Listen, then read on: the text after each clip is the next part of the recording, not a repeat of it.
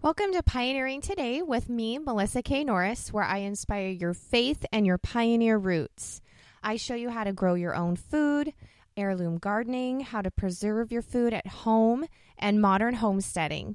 Tune in every other Friday as I share proven strategies that anyone can do to live the pioneer lifestyle. Make sure to head over to melissaknorris.com and subscribe to receive free Pioneering Today articles and updates. Welcome to another edition of the Pioneering Today podcast.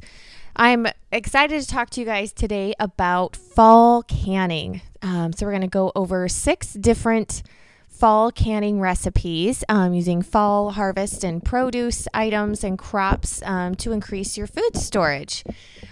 Fall right now is unusually warm where I live. We actually had an 80-degree day yesterday, which is like unheard of in the Pacific Northwest for the beginning of October. It is just crazy. It's been one of the warmest falls that we've ever had.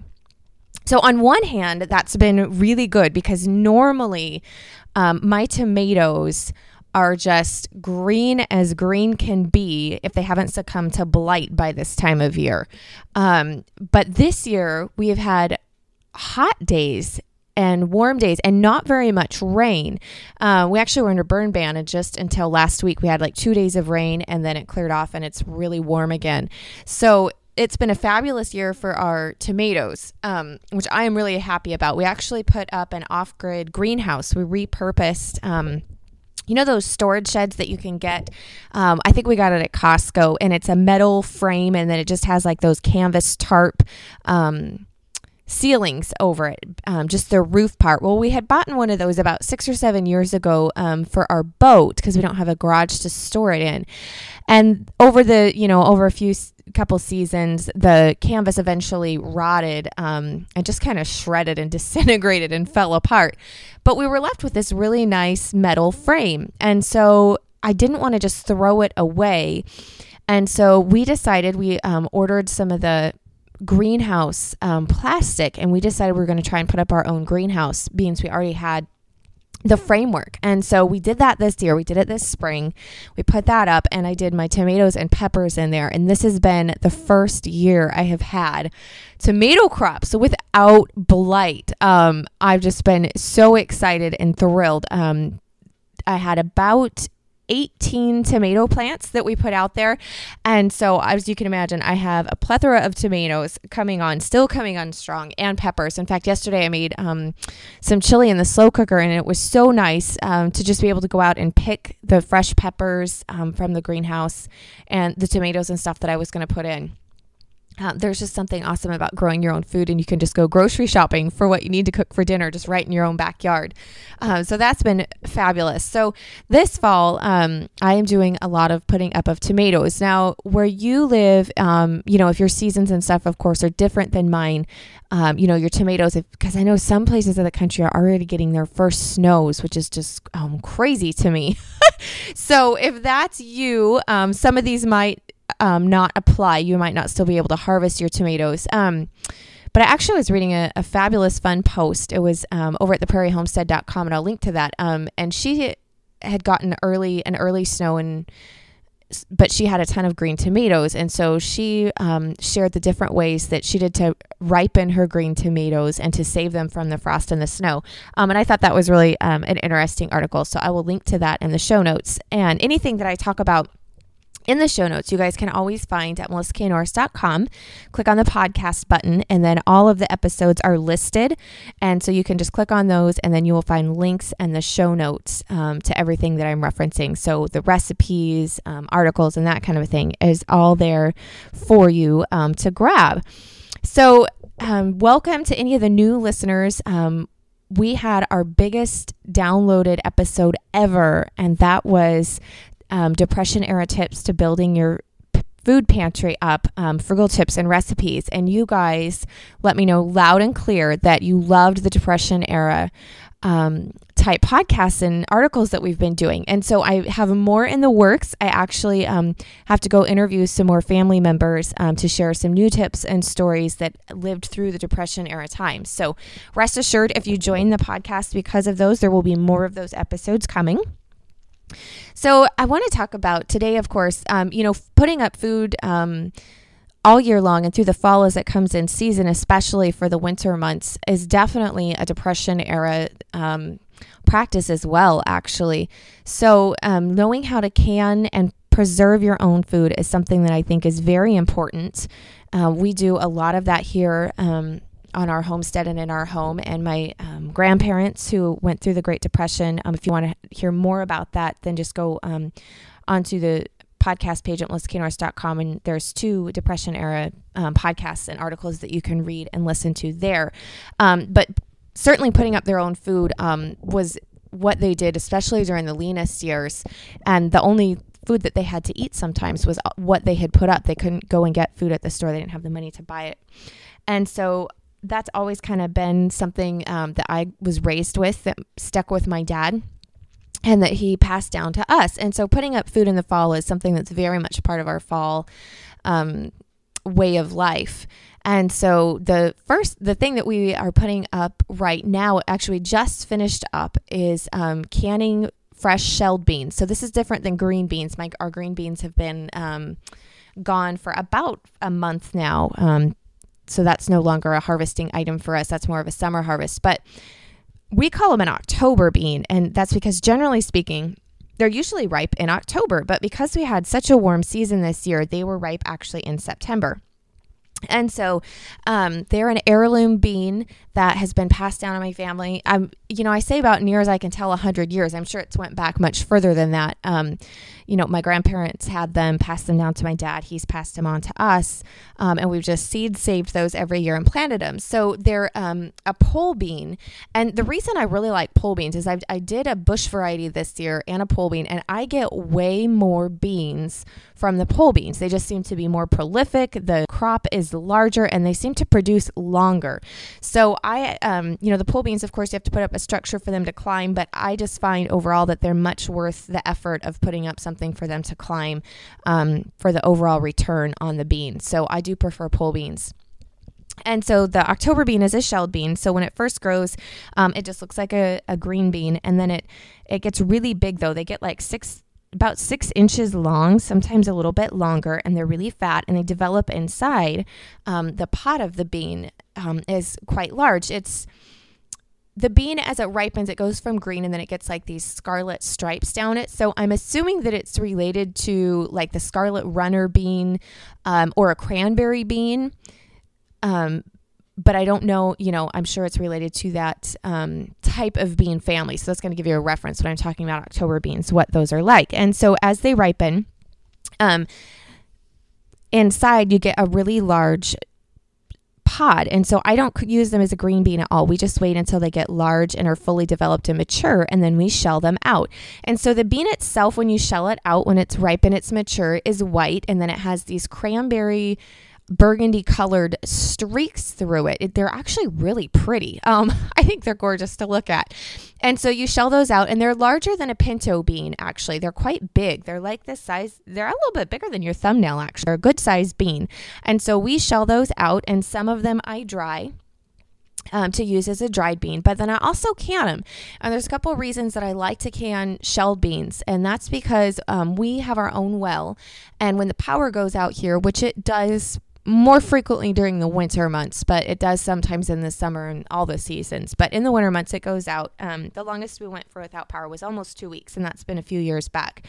So when our power goes out, I don't have water because my well is ran off of power, even though it's our own water source. And so I like canned beans because I don't have to I don't have to pre-plan ahead, because I don't know about you guys, but a lot of times I don't always think about having my dinner planned out the night before, which if you have dried beans, you need to soak them overnight at least. And so for when I'm in the procrastination time, or I just didn't plan ahead, I like to have canned beans because I don't have to soak them beforehand. And then 2, I don't have to have water to soak them and then to drain them and then recook again. So when the power goes out, our beans are something that I cook with a lot because I can just cook it on top of our wood stove and not have to have extra water added in. So that's 2 of the reasons that I really do like to can up some of my shelled beans beforehand. And so I have that recipe, and you can grab that in the resource notes. I have a full-on tutorial on how to can shelled beans. So when you have fresh shelled beans, it's different than when you're canning dried beans. I do a raw pack method. So you just put the shelled beans into the jar, and then you pour it with hot water over top of it. And then you can them just like that. You don't have to pre-cook them because they aren't dehydrated already. They're soft. And so I really like to do that method. And then, of course, we do shell some out and save them and dry them as a dried bean as well. In fact, we just last night finished shelling them all out. I had about 3 gallons of the beans to shell out. And so we had picked them a couple weeks ago when they were ready and left them in the pot and then just shelled them out and got those. So that is definitely one of my fall recipes we do is I can the shelled beans. So you can grab that recipe and tutorial. And it does require a pressure canner because it is a low acidic food. So you want to make sure that you do that. And then for canning, if you're new to canning and putting up food, I just want to remind everybody that I have an awesome free resource for you guys. It's the Ultimate Home Food Preservation Guide, and it has over 80 different resources, tutorials, equipment recommendations for putting up all of your food at home and preserving it. So to grab that, just go to melissaknorris.com and click on the freebies button, and then you can sign up to get your free copy of that. So our second one, as you can guess, is a fall canning recipe for us is salsa. So I was so excited this year because I told you about finally I have an awesome tomato crop.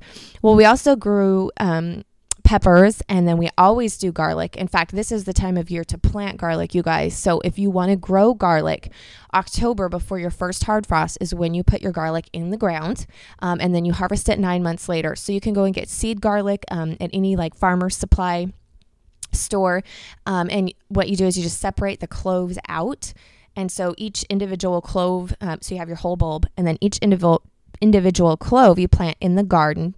And so you put about 2 inches down into the soil, and you want the fatter end of the clove pointing down and then the skinnier end pointing up, and then those will start to sprout.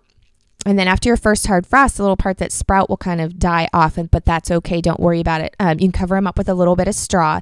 And then in the spring, they will be growing again, and then you'll harvest those in July. I kind of prefer to do this soft neck garlic because then I can braid it and have it hanging in the kitchen. So we usually do some soft neck, mostly soft neck, a little bit of hard neck sometimes. Hard neck you can't braid. Is the difference there. So anyways, if you want to have your own garlic growing for your salsa next year, make sure that you get that in now. And I do have a tutorial, which I will link to, on how to plant your own garlic for those of you who want to do that. So for the salsa, we had our own onions, our own peppers. The only thing that was from the store in the recipes that I did was vinegar. And so when you're canning salsa is actually, even though it has quite a bit of vegetables in it, is one of the things that is safe to water bath can as long as you're following a recipe, a tried and true tested recipe that uses enough acid. So the salsa recipe that I used, I will actually link to. It's one of my co-hosts over at Survival Mom Radio Network, and that's from Diane, the Canning Diva. And so what I liked about her recipe, better than some that I had seen before, is her recipe was just all fresh ingredients other than the addition of the vinegar for our acid, and she used some fresh lime juice as another form of acid in hers, which I really liked. I love lime. Lime's like my new favorite citrus right now, and so I loved that her recipe incorporated that into the salsa. But what I also liked is it didn't require a lot of the recipes I see call for like a can of tomato paste or a tomato sauce. And while there's nothing wrong with that, I wanted it to be from all things that I had fresh going in the garden. I didn't want to have to use any of my home canned tomato sauce to make my salsa. So that was the recipe that I did. And so then you can water bath that one, and it's safe because it has the addition of salsa. So when you are following recipes like that, it's important to remember if it says that you don't change out the ratios that's listed. So if it says, 5 cups of tomatoes and 2 cups of peppers and a cup of onion, and then however much vinegar it calls for, that you don't decide, oh, I'm going to do, 4 cups of onions instead, because that acid ratio is what keeps it safe. And if you alter that, you can alter kind of peppers. So if it says for green peppers and you want to use red peppers, or if it says jalapeno and you want to use habanero, however hot you like your salsa, you can do that. But you must keep the ratios the same for it to be safe. So I just wanted to remind you of that. And so now fresh salsa is fabulous, and we do love our fresh salsa, but I like to put up food for the winter. And so we do some fresh salsa for us to eat now. And then I also can it up. And so now my husband, some of you guys might be my husband. My husband likes his salsa hot, hot, hot. And I do not. And so we usually have, this is funny, we do this actually on our pickled asparagus as well. We have his and hers recipes at my house. So his always has extra heat added, and mine is as mild as it comes. And so if you look in the pantry on the top of our jars, it's pretty funny. I have a M for Melissa's and I have a C for Clay. That's my husband's name. And then I know that his is the hot version and mine is the mild. So but that's the beauty of putting up and canning your own food at home, is you can make it to your taste preferences. So that's one of the reasons that I love to put up stuff at home. So that's what we do with the salsa. We have his and hers. And then the next fall canning thing that we've been doing a lot of is tomato sauce. One of the things this year I was so excited about with our tomato sauce is, one, that I had enough tomatoes to make tomato sauce.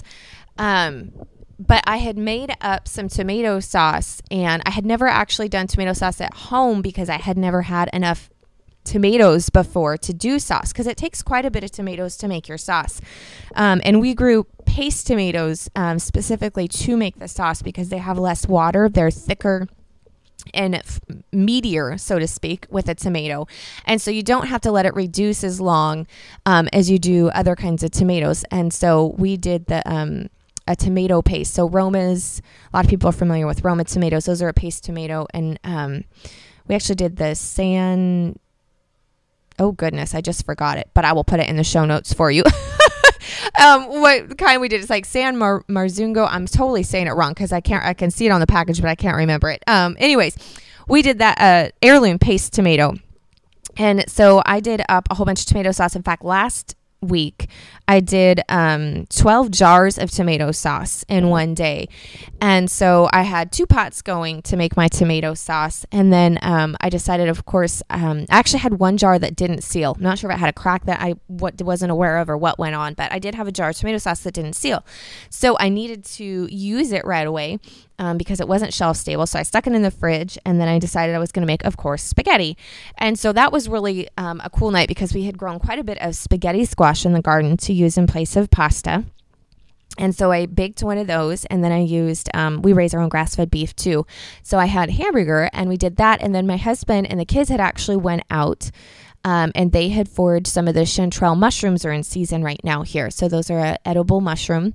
And so they had picked those, and those are a great mushroom. Actually, they have a lot of flavor, and they're really expensive in the store. Holy cannoli. We were at the grocery store, and they went like $10.99 a pound. So I was really excited that we were able to find those at ourselves and to pick those. And so we did the chanterelle mushrooms. So it was really cool because our whole meal was from stuff that we had grown or foraged ourselves.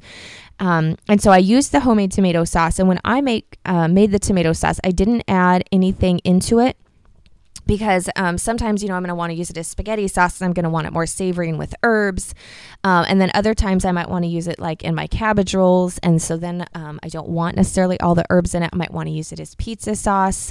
And I use a jar of tomato sauce when I make chili as well. So, I want different flavors for different things. So I decided a couple of the jars I did do with basil added to them, and then the other ones I just left plain so that I could add the flavors as I decided to make the recipe.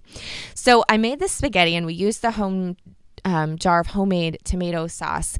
And my husband is so funny because whenever I try a new recipe or do something new, he's always skeptical until he tastes it. It's just the way he is. And so it was great because him and my son both, my son is my little picky eater, but he loves spaghetti. And so they both declared it the best spaghetti sauce ever. So and it does take some work making the tomato sauce. It's a longer process because you have to let it reduce down and thicken up. So it just takes longer to make than a lot of other recipes. But I was thrilled, and I have to tell you, I agree. The flavor compared to store is just amazing. And that's kind of almost the case with everything homemade. It just tastes better, especially when it's homegrown, homemade. It has more flavor. And so to do tomato sauce, you can water bath can it or pressure can it. And I have a full-on picture tutorial for you guys, and that will be in the show notes. So at melissaknorris.com, click on the podcast episode 6 fall canning recipes, and then that will be up there for you. So you can pressure can that or water bath can it safely.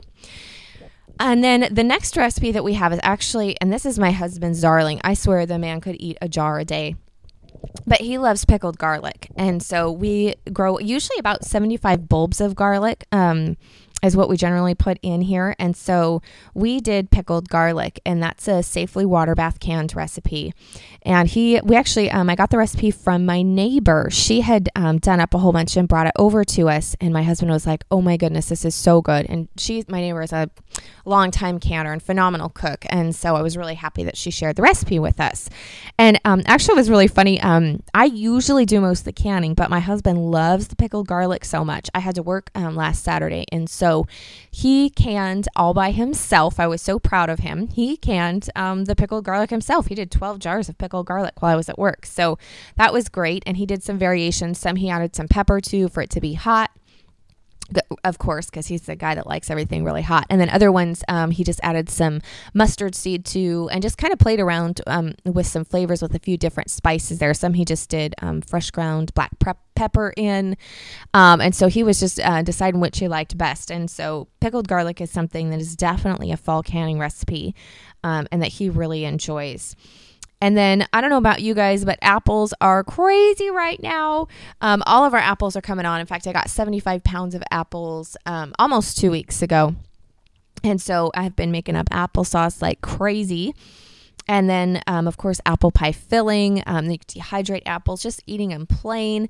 In fact, I did a post for you guys, and I will link to that too. And it's 9 ways to preserve apples at home. There's so many different things that you can do with apples, from making your own vinegar, apple cider, apple butter. There's just lots that you can do, dehydrating them. So I will share the link to that in the show notes. So my 5th one is apple pie filling. So I love apple pie, and apple pie is something that we serve at Thanksgiving for sure, and Christmas. And so I don't know if you guys have noticed, but by the time the holidays roll around, apple prices shoot up. And so I don't like paying, sometimes for organic apples, $2-3 something a pound. That pie gets expensive. And so I can up my apple pie filling. And then, because another thing is at the holidays, it is crazy busy, at least here. And so I make up my pie dough ahead of time and I freeze it. And then I have my apple pie filling already canned. So when I know I need to bake pies, I just take the dough out of the freezer. You can let it thaw in the fridge overnight or just on the counter for a couple hours, and then it's chilled. It's not frozen anymore, but it's chilled, and then I can just roll it out. And I just open a jar of the apple pie filling, and I can have a totally homemade from scratch apple pie, bacon in the oven in 2 minutes, as long as it takes you to roll out the dough. So I love to do up apple pie filling ahead of time for that. And then I also do, and I'll link to the recipe in here, is I do a French apple dump cake. And so I just take a jar of the apple pie filling and put it in a 9x13 pan. And I make up a homemade cake mix recipe. And then there's a couple other ingredients, and you just dump it literally all on top of each other. You don't even stir it, and you bake it, and it is fabulous, and it goes together super quick. So I just love to have apple pie filling on hand for that.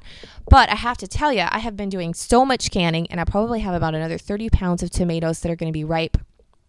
Actually, today I'm going to have to go out and pick and process those, that I'm going to freeze some of my apple pie filling this year as well, just because I don't think that I'm going to have time to get to it, and I don't want any of the apples to go bad. Apples are actually a great storage crop. They will store if it's nice and cool, but I am out of fridge space, and we don't have a root cellar or a garage, and it's so hot out right now. Today's supposed to be up in the high 70s, that my apples aren't being kept cool, and so I don't want them to start to turn or go bad. And so with the ones that I have left, I am going to just do up some apple just like your fresh apple pie recipe. And then I'm just going to put them in quart-sized mason jars and freeze them that way. And then I can just pull out when I need it, dump it in frozen. You could do it in storage, freezer storage bags as well. And then you just dump it in your pie shell frozen and bake it up. So I'm going to be doing that with some of mine. And so if you don't have time to can, because sometimes when you have a lot of your harvest all coming on at once, it can be really hard to find time to get it all in. And I know that happens with me a lot. So if I can freeze things, I do like it to be canned because it's shelf stable if the power does go out. And for whatever reason, I don't want to lose my food in the freezer. But this year I'm just going to have to freeze some of my apple pie filling to fit it all in. And then the sixth recipe that I have, of course, is applesauce. I love applesauce. My kids love applesauce. And I like to make up applesauce because I can then take the applesauce if I want to and put it in the dehydrator trays and make apple fruit leather from it. And then, of course, applesauce is just great to eat. I love to use it as toppings. I put applesauce on top of my pancakes, on top of biscuits. I'll put applesauce on a lot of things. I'll kind of use it in place of syrup. And then I like to bake with my applesauce. So if you have a recipe and it calls for, your fat source, so oil or melted butter, a lot of times I will, if not all of it, at least half of it, I will sub out with applesauce instead. And so it just adds a really great moisture content to it. And then it also adds a little bit of sweetness. So then I can cut back on the sugar in the recipe as well, which I'm always a fan of. And so I'm going to give you a tip. When I do applesauce, I don't cut my apples and I don't peel my apples. So what I do is I put the apples in whole into my big stock pot and I just add about an inch of water. And then I let that come up to heat and I put the lid on and it steams them. And I let it go usually about 15 to 20 minutes and just kind of check it because it can scorch until the apples are just steamed. And so I steam them whole until they're just falling apart. And then I put them through the sieve. And so then the skin and all of the seeds are caught in the sieve and they're not going into my applesauce. And then, of course, I just put it back on. And usually I add a little bit of cinnamon.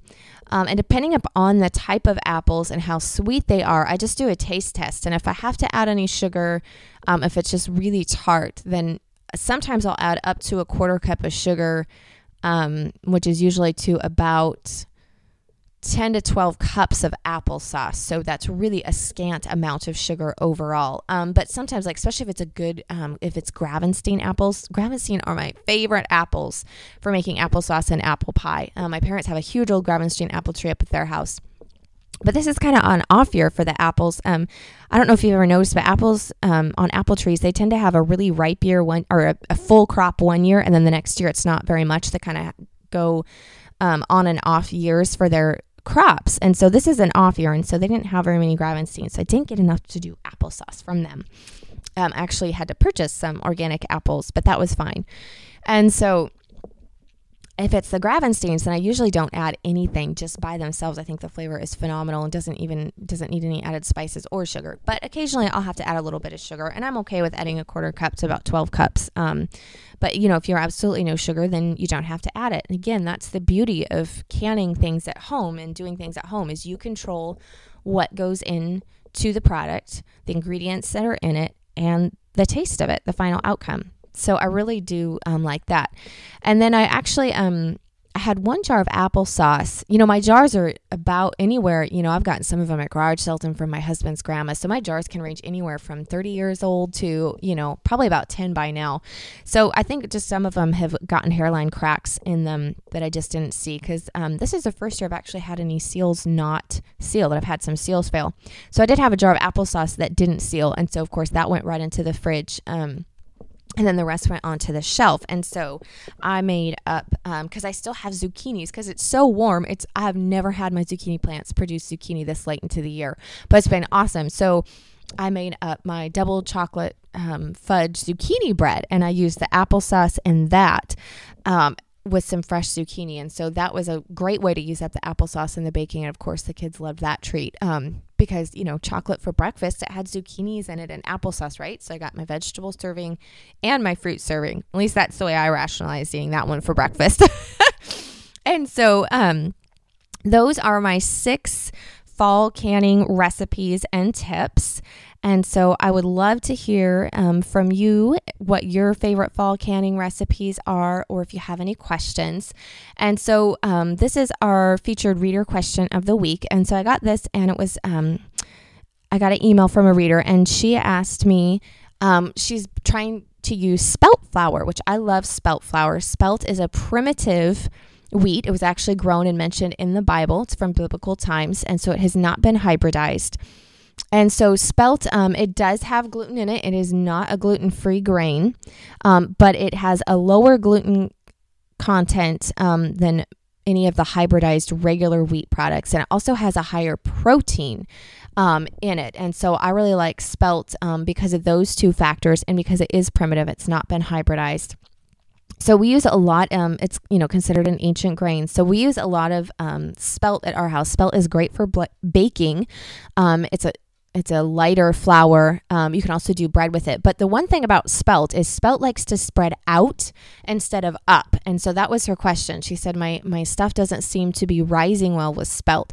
So the trick with spelt too is you actually need to add a little bit more spelt flour per cup for regular recipes. So if your recipe usually calls, for a cup of regular flour, if you're using spelt flour, I use 1 cup of spelt flour and between an additional 2 to 4 tablespoons per cup. So with spelt, you really need to bake by feel and look of the flour, of the recipe when the ingredients are all incorporated together.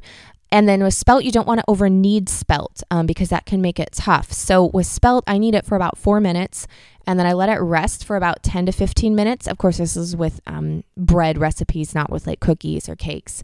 And then I come back after that 10 to 15 minutes and knead it again for another 4 minutes, and then that's it. So don't try to knead it all at once. And then another thing that I do with the spelt is, if it doesn't want to seem to be rising, is I will preheat my oven to about 425 degrees and put the bread in. And then that high heat, I leave it on that for about 4 to 5 minutes, and then turn it back down to the regular baking temperature, which I think is about 375 for my my bread recipe, which I can link to that too for you guys too. And so that extra little bump of high heat makes it kind of rise upwards instead of out. And then you just turn it down so that it doesn't burn or cook too hot. So those are my tips for baking with spelt flour. So I hope you tune in next time. Thanks so much for listening. For tuning in, you were just listening to Pioneering Today. If you enjoyed the show, please leave a review on iTunes, and make sure to head over to melissaknorris.com to subscribe for free modern homesteading updates to help you live the simple life.